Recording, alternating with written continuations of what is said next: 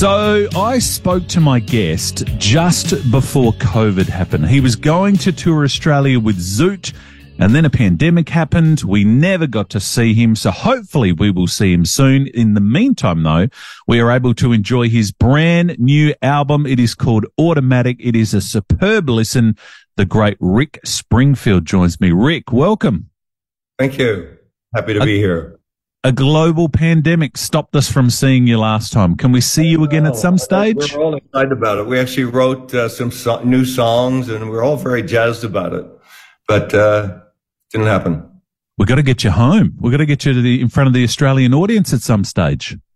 I know. I miss Australia. I miss it so much, actually, that I imported a 55 FJ Holden Ute. It's the only one on the road in America. And boy, does it get some looks. Oh, that is beautiful. So you're driving the streets of New York or the streets of LA in that? Yeah. That is awesome. People can't figure it out. What is that? They go, is that a Morris? Or I said, no, it's a Holden, dude.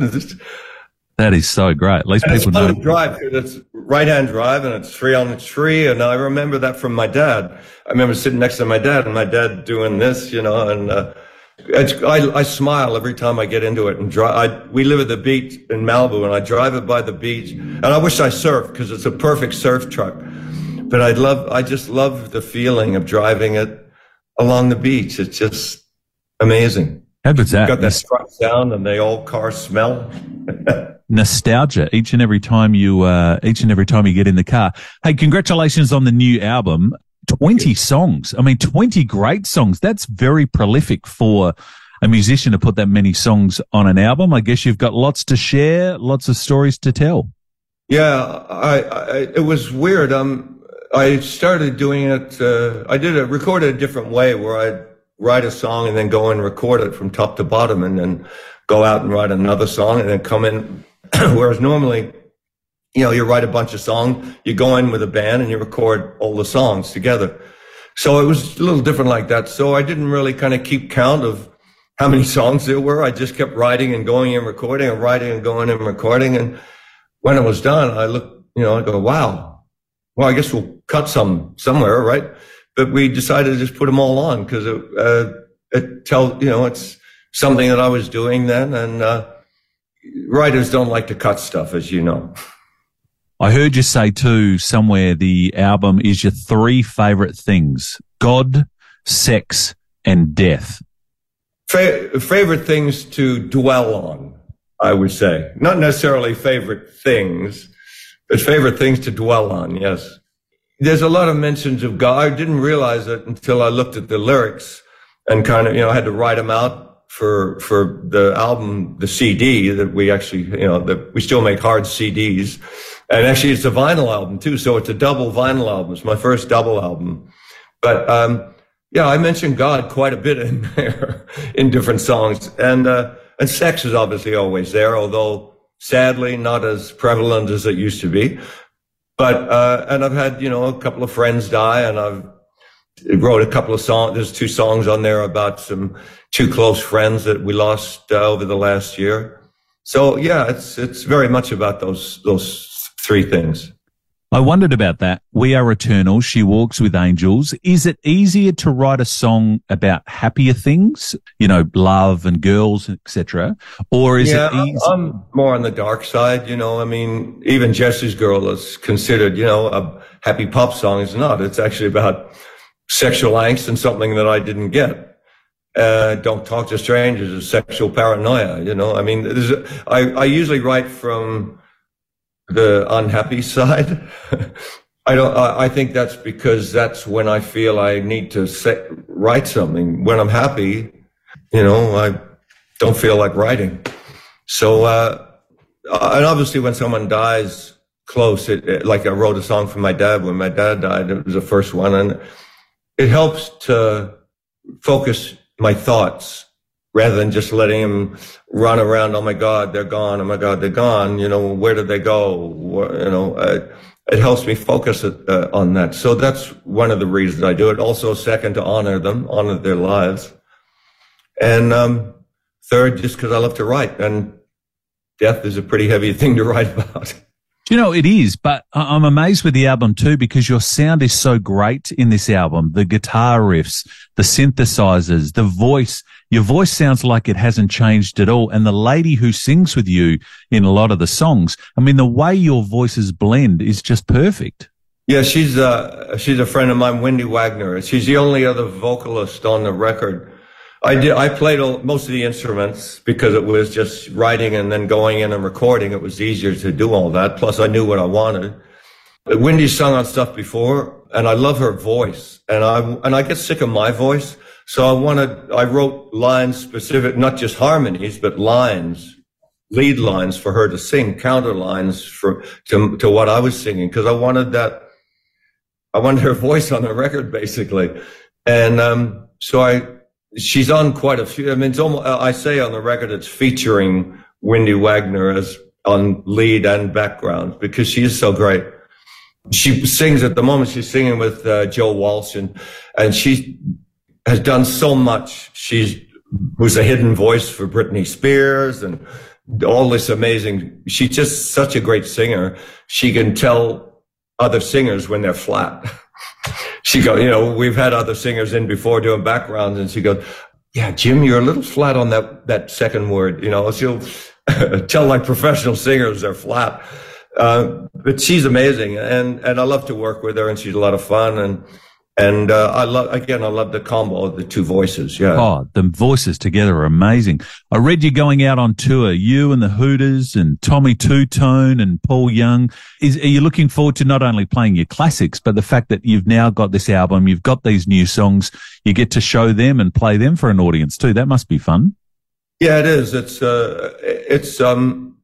a bit different than our regular show, which is longer because because the package show, we only have an hour.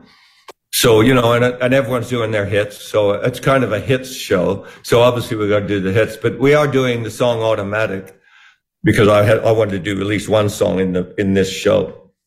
And the audience really gets it, which is great. Cause, a new song, sometimes you'll hear, polite clapping, but when you hear cheering and screaming after it, it's a positive sign. It's a very high energy song.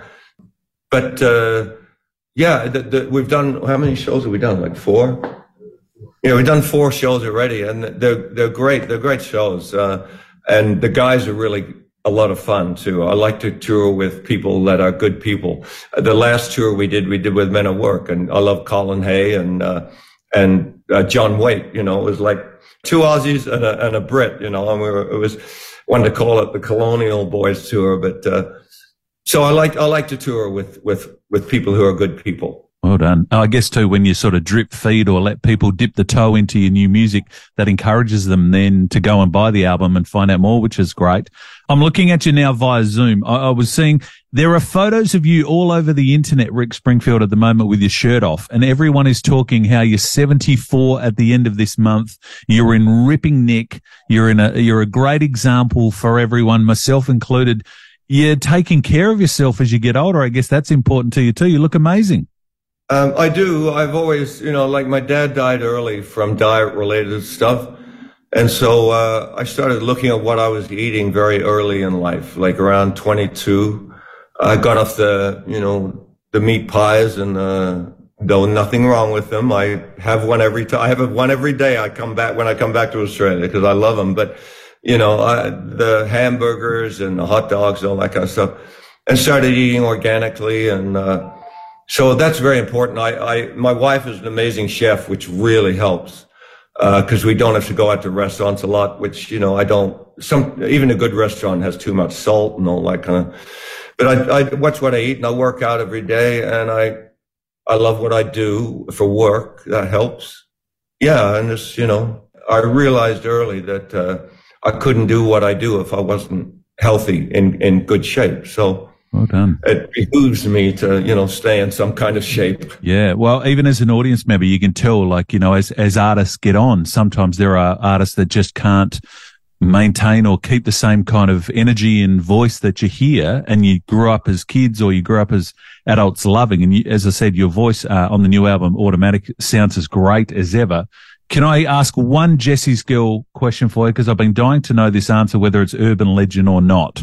Is it true or false that whilst there isn't a Jessie, it was Gary? So the song could have been Gary's Girl, but you said, no, that's not going to work? Yeah, it would never have been Gary's Girl. But his name was Gary. And I still have the original sheet that I wrote the song on. And I never wrote Gary because that was the original inspiration, right? So I thought, no, that doesn't work. So I tried Randy's Girl, and I have actually Randy's Girl written on the top of the paper that I wrote Jessie, and then it's crossed out, and Jessie's Girl's written under it. So Jessie sang better to me. You know, it's all about how it serves the song, and Gary wouldn't have served the song. Neither would Randy. I'm just imagining Gary is a friend. He's been a good friend. This is a classic song. It's 43 years old now, Rick, and it's still getting as much radio airplay as ever. Yeah, I'm very fortunate for that. Very thankful. It is such a thrill to see you. It's such a thrill to hear new music from you. We can do that. The new album, Automatic, is out now. As I mentioned, there's so many great songs on this, 20 songs. Everywhere you get your music, you can buy it online or in the physical form as well. The only thing we've got to do, we've got to twist your arm, come to Australia, come see your family and your friends and your fans. We'd love to have you at some stage. I'd love to. I miss it very much. As I get older, I'm more drawn to the land. It's very, very odd. I didn't expect that. Well, we hope to see you one day. Thanks so much, Rick. Really appreciate it. All the best on tour and good luck with the album. Thanks so much.